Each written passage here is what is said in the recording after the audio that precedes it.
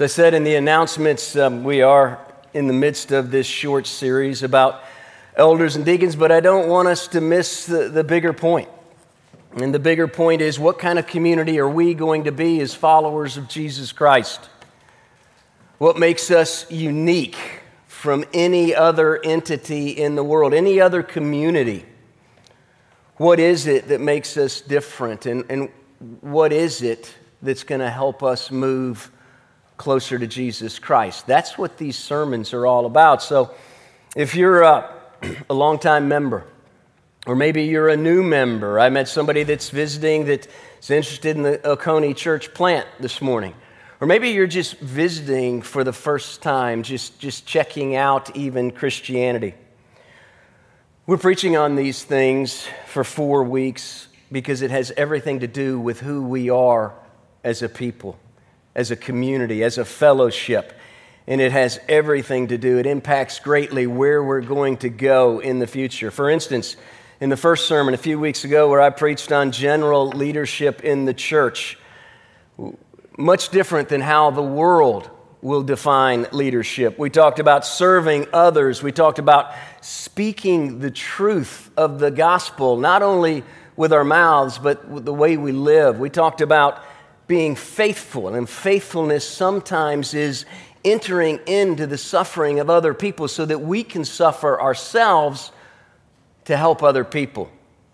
It's different than the way the world defines a leader.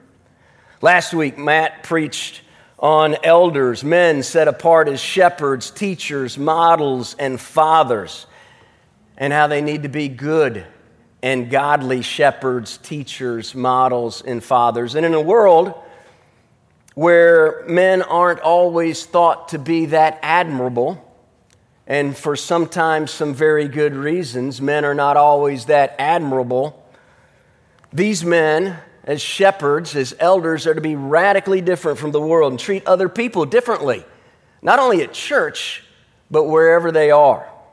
So if you were to just take those two sermons in and of themselves, it would be a much different community than other communities in the world.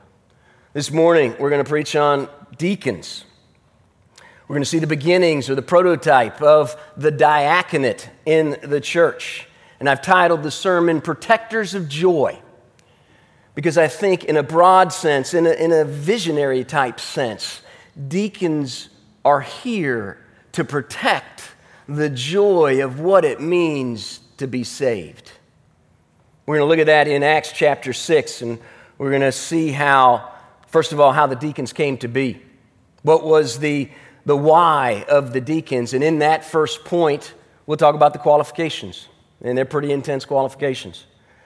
Then secondly, the second point, just 2 points this morning, we're going to talk about what happened when the deacons came and did what they were supposed to do. So let's read this passage here in Acts chapter 6. I'd encourage you, if you have your Bibles, to open it up. If not, it's printed for you in your bulletins. Here now, God's word from Acts chapter 6. In these days, when the disciples were increasing in number, a complaint by the Hellenists arose against the Hebrews because their widows were being neglected in the daily distribution. The 12 summoned the full number of disciples and said, "It is not right that we should give up preaching the word of God to serve tables. Therefore, brothers, pick out from among you 7 men of good repute, full of the Spirit and of wisdom, whom we will appoint to this duty. But we will devote ourselves to prayer and to the ministry of the word." And what they said pleased the whole gathering, and they chose Stephen, a man full of faith and of the Holy Spirit, and Philip, and Prochorus, and Nicanor, and Timon, and Parmenas, and Nicholas, a proselyte of Antioch. These they set before the apostles, and they prayed, and they laid their hands on them. The word of God continued to increase. The number of the disciples multiplied greatly in Jerusalem, and a great many of the priests became obedient to the faith. Let's pray. Father, this morning as we look at this passage, I pray that you would help us better understand not only what a deacon is supposed to be, what he's supposed to do, but Father, even more importantly, who we are all called to be in this community of believers here at Redeemer. Help us to see the beauty of our salvation, Help us to see the calling on our lives to serve and honor other people. And Father, work in this sermon. In Jesus' name, amen. So first of all, how deacons came to be. You have to realize in Acts chapter 2, if you were to go back and read the chapter, you would see the unity and the love of God's people as they celebrated their salvation together. They were having a good time. Acts chapter 4, the needy, they were being cared for. People were rejoicing in their salvation, and because they're rejoicing in their salvation, the numbers grew. They kept growing. And we get to chapter 6 and we read of a problem because of the growth. The unity, the love, the joy is being threatened. And specifically what's happening is these are all Jewish people, Jewish folks in the Jerusalem church. The Hebrew-speaking Jewish widows, they were being taken care of. They were being provided for. But the Greek-speaking Jewish widows, they were being neglected. They were probably in the minority. They probably moved from outside of Jerusalem into the church because that's where they could have a family. May not have been intentional, but some people were being treated differently. It's phrased in our version of the Bible, neglected in the daily distribution. It could have been a lot of things. It could have been food. It could have been money for provisions for the household because these widows, they had no way to take care of themselves. It could have been both. Bottom line is people, specifically widows, the poorest, the most needy in the congregation, they didn't have the assistance they needed so that they could enjoy the salvation that was theirs in Jesus Christ. The people, the church in Jerusalem at the beginning, things were really, really good. They had been delivered from the bondage of sin, from Satan and the fear of death. And for the first time, they were experiencing what it meant to be free. Free from the power of sin. They were forgiven. They had hope. They were free from what the world thought about them. And they were part of something bigger than themselves. They had a family. They belonged. But what happened is, and what happens now, is the effects of sin have a way of creeping in. Even in the church, we're not immune. It impacts people. It creates problems. There's conflict. And now the folks in the congregation are feeling it. And we should, as a congregation, be able to relate to this. Marriages go bad because of sin and selfishness. People get hurt. The children get hurt.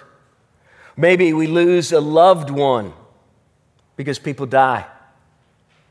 People are lonely. People are experiencing financial hardship because they lose a job. People are sick. Many forms of poverty in the world today. There are many forms of poverty in our congregation today. Happens everywhere, all the time. We feel it, we experience it. And the apostles, the leaders of the church, they hear about it and they address it. It's not specifically in the text here, but we can draw it out. We need to understand that godly spiritual leaders, those who love Jesus Christ, love His people, they will confront troublesome issues in a decisive way. In fact, I would say confronting problems is a major part of being godly, regardless of who you are in this church. You can be a 12-year-old, you can be a 16-year-old, you can be a 30-year-old, you can be an 80-year-old. You can be a man or a woman. Godliness acknowledges that there are problems. They confront the problems and they try to deal with it in a decisive way.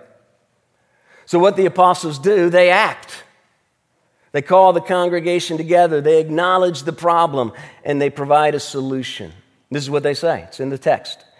It's not right, or we could say it's not fitting, or it's not best that we should give up preaching the Word of God to serve tables. And I know when we talk about serving tables, what immediately comes to mind is that's lower, that's not as important. But that's not what the apostles are saying. Doesn't mean the apostles disliked serving people. It doesn't mean the apostles disliked caring for people. Doesn't mean they think it's less important. They had been doing it for a long time. They saw Jesus Christ doing it a long time. And what they're saying this is God cares about the whole human being.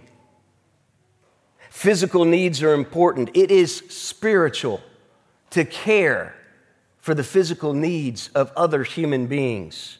And the way I would say it is like this: if you're going to enjoy God, it's better not to be hungry. It's better not to be lonely. It's better not to be helpless. It doesn't mean that you can't enjoy God and be hungry, helpless, and lonely. It's just better. So the apostles, they come up with a solution, and they say, we're going to focus on the word and prayer. And we need others who are called out to address those areas of life that might be hindering them from enjoying the ministry of the word and prayer. They go hand in hand. One's not more spiritual than the other. It's addressing the needs of the whole person, and it's a big deal. And these men, you'll read in the text, they were set apart. The laying on of hands, I think it means they were ordained with authority and responsibility to protect the people from the effects of sin in the world as best they can. That's what deacons do, and it's a big deal. And because it's a big deal, there are certain qualifications. Those qualifications here in Acts says they were admired by the congregation. They were full of the Spirit and wisdom. Now, that's a general description. I think Paul gets very specific of that general description in 1 Timothy 3. That's why we're giving you that insert every Sunday for the next 4 weeks, so you can read the biblical qualifications for deacons and elders. Men full of the Spirit and wisdom means that they will be dignified. And dignified doesn't mean unapproachable. It doesn't mean that they're straight-laced. It means fitting behavior for the situation. It means they can get all crazy at a Georgia game when you win. But you're not going to act that way when you're dealing with an individual who's struggling or hurting. Dignified is acting appropriately in the particular situations that you find yourself in. Not double-tongued, meaning not devious in speech. Meaning you don't say one thing to this person and another thing to that person. When a deacon speaks or when a person, it's really when a Christian speaks, we need to not be duplicitous. Not supposed to drink too much, not supposed to be greedy or dishonest in money. How do you help people with money and provisions if you're greedy? They need to be men who know the gospel and live it out. And if they're married, the wife matters. They too must be dignified, not slanderers, serious, faithful women. So men, full of the Spirit and wise. So at this point, I am going to hit upon a couple of taboos in our world today. One is a cultural taboo. One is a more church-related taboo. The cultural one is this. These are men ordained to a particular task. We believe that men are specifically called out to be elders and deacons, and I realize that is unique. That is different from the world. That is often misunderstood and often maligned in the world. We realize this. In fact, I'll give you an illustration of why we know this is true. Matt, some of you know Matt, one of our pastors here. You can talk to him about this story yourself because I'm sure I'll mess it up a little bit. But Matt and his wife Nan, they live in our neighborhoods, and they started going to some of these neighborhood supper clubs to get to know the neighbors that they don't normally run into. And at one of these supper clubs, obviously, you're going to meet new people, and everybody asks, what do you do? And one lady came up to Matt one evening meal, and she asked him what he did. It's always fun to tell people that you're a pastor because it's really awkward. It's not awkward for us, it's awkward for everybody else. Some people just don't know how to act. But Matt said, well, I'm a pastor. And her response was, oh, I hope it's not one of those women-hating churches. And Matt, in his way, if you know Matt, very whimsically said, oh yeah, we're just cavemen. I know the world thinks we're cavemen. But what if we were able to free ourselves from the world's value systems? What if we were to free ourselves from even what we think in and in and of our own mind and realize that every person here, both men and women, were not some blob of cells that were thrown together by happenstance, but rather, in fact, we are unbelievably, every one of us, unbelievably, amazingly created, unique, and special, so special that our Creator created us with purpose and design. That men and women were created with purpose and design to be both similar, because we are like each other in many ways, but also to be very different, because we're different. If we're free from what the world thinks and free even from what we come up with ourselves, I think we'd be asking some different questions. Rather than questions like, what do I want to do? Or what do I not want to do? Or what can I do and what can't I do? Even those are not bad questions in and of themselves. But the questions, if we were free from the world, free from our own mindset, the questions would be more like this. Who am I created to be as man, as woman? What should I be doing? And how can I conform my desires to God's perfect, beautiful purpose and design? Because I truly believe this. If we start asking the right questions in the right order, we won't be talking so much about who's in authority. We won't be talking about who has to submit. We won't be talking about equality. We'll be talking more about obedience, holiness, and working together rather than against one another. We have to do that in this community.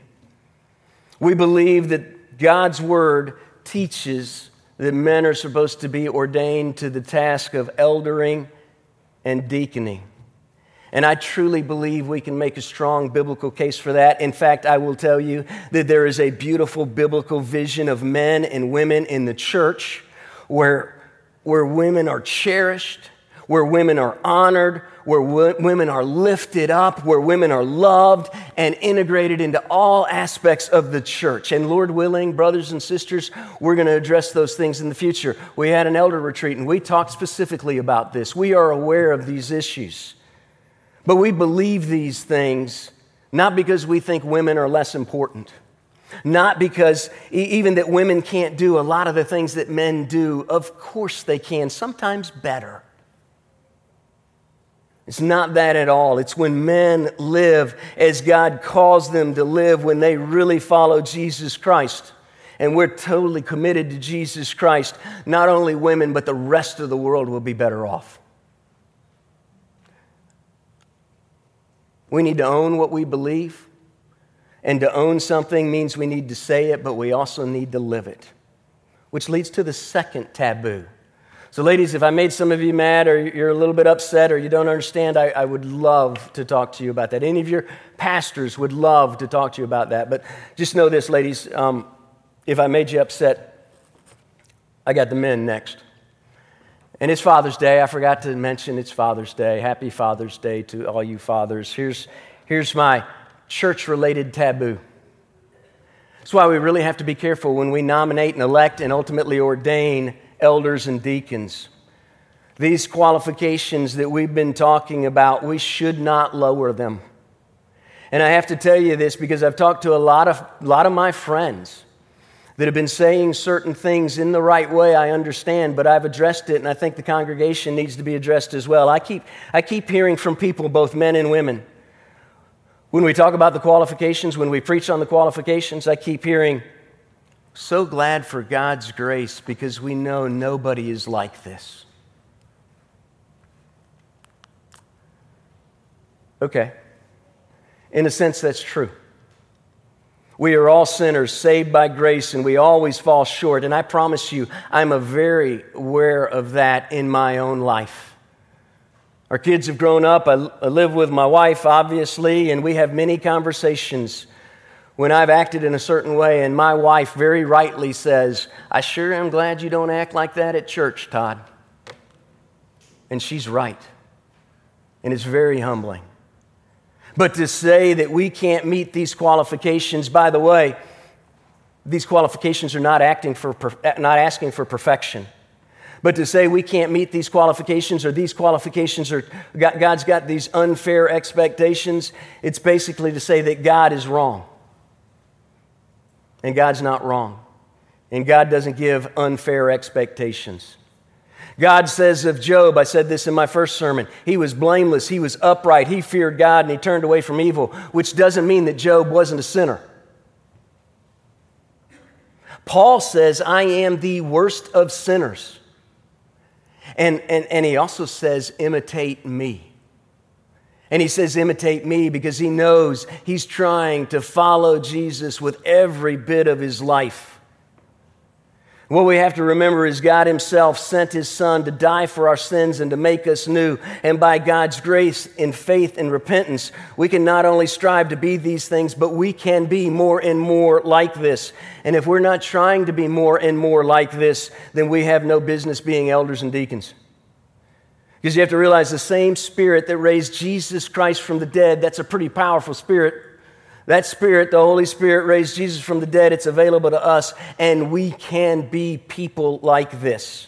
And I guess my point would be this. We can't use God's grace as an excuse for our lack of obedience and our lack of effort. The solution isn't to lower the standards or to even say that we can't do this, because actually God's grace says that we can do this. When we don't, we repent in humility, seek every day to become more and more like Christ. Do you realize that's what it means to be blameless, upright, fear God, and turn from evil? That's what it means. To be people who continually repent in humility and seek every day to become more like Jesus. And I want to say one more thing about this, and then we'll move on. And I think I can speak not only for myself, but I can speak for Wes, I can speak for Matt, and I think I can speak for all our elders and deacons. If at any time you see me not acting in line with the gospel of the Lord Jesus Christ, when you see me at any time not acting in light of these qualifications, when you see me slip up, when you see me make a mistake, when you see me sin, because I will, I'd probably ask you to give me a day. Hopefully the Lord will work and convict me, and I'll be able to come to you and say I'm sorry. But if he doesn't, I beg you, come to me. And if you're right, I want to say I'm sorry. I want to turn to Jesus Christ and away from my sin. And I'm not talking about personality, right? I am very much aware some people, for some reason, I can't imagine why, they just don't like my personality. Maybe it's because I'm an Alabama fan. I don't know. I'm not talking about personality, but we're talking about sin. I can't apologize for my personality, but I can apologize for my sin, and I must apologize for my sin. If I don't apologize for my sin, I have no business being in this pulpit. Men of good repute, full of the Spirit and wisdom, and the world's not going to like it. And in fact, we're not always going to like it either because it's not easy. But when men who are called to be deacons and elders, when they start doing what they're supposed to do, this is what happens, the second point. The Word of God continues to grow, the number of believers increase. In that statement, a large number of priests became obedient. I'm not exactly sure what that means, but at least it seems like there were some long-lasting conversions. So those who were later called deacons, because they were men full of the Spirit and wisdom, they worked to safeguard the joy of the fellowship of believers so that every person in the church can do what they're called to do. Every person in the body of Christ is of utmost value, and everybody out here, you all have gifts that other people need. So deacons look to the needs of the people with a focus on the needy, the lonely, the sick, on any and everyone whose joy in the Lord is being challenged by their circumstances so that they can be free to serve the one true living God. All sorts of practical things come out of this that I don't have time to talk about. But the core duty of a deacon, the core duty of every Christian, is to ensure wherever possible the joy of our redemption is shared by all. And what I want to say is like this. This is my vision for deacons. They come to the rescue of the needy. And I know you're going to think I'm a little bit goofy, but here's my picture. I realize I am goofy, and it's okay. Our deacons are knights in shining armor. And they come dressed in the armor of God with the sword of the Spirit and wisdom. And they come and they help us fight and even kill our enemies. And our enemies are not people. Our enemies are the effects of sin and the devil and the world. And when they work together with elders, our unity will grow and the world will take notice. You see, deacons, they're not superheroes. Deacons, they don't have to have a PhD. They don't have to have any kind of degree whatsoever. They don't have to run their own business. All they have to do is love Jesus Christ with all their heart, mind, soul, and strength. And they have to love Jesus so much that they're willing to die for him. And I realize that's a high calling. But when we as a church see other people loving Jesus like that, it'll make us want to love him like that as well. So whether or not you're a longtime member here this morning, you're a new believer, maybe you're visiting, and I don't know, maybe you're a longtime member, you just think this stuff is weird. You know what? It is. We want to be a community where every member of the church has a place of value, where they're secure and free from the effects of sin in the world as much as possible. And see, the world values pride, power, money, and human achievement, and that cuts people up every day. We value Jesus Christ, and Christ values humility, service, sacrifice, and love, and that heals people all the time. It's the kind of community I want to be a part of. It's the kind of person that I want to be. And I hope the same goes for every person in this community here at Redeemer. Let's pray. Father in heaven, dear God, we realize that you've got high standards for your people, and yet we also realize that in Jesus Christ, all we have to do is try. All we have to do is pursue you. And your grace and your Spirit works in our hearts and changes us from the inside out.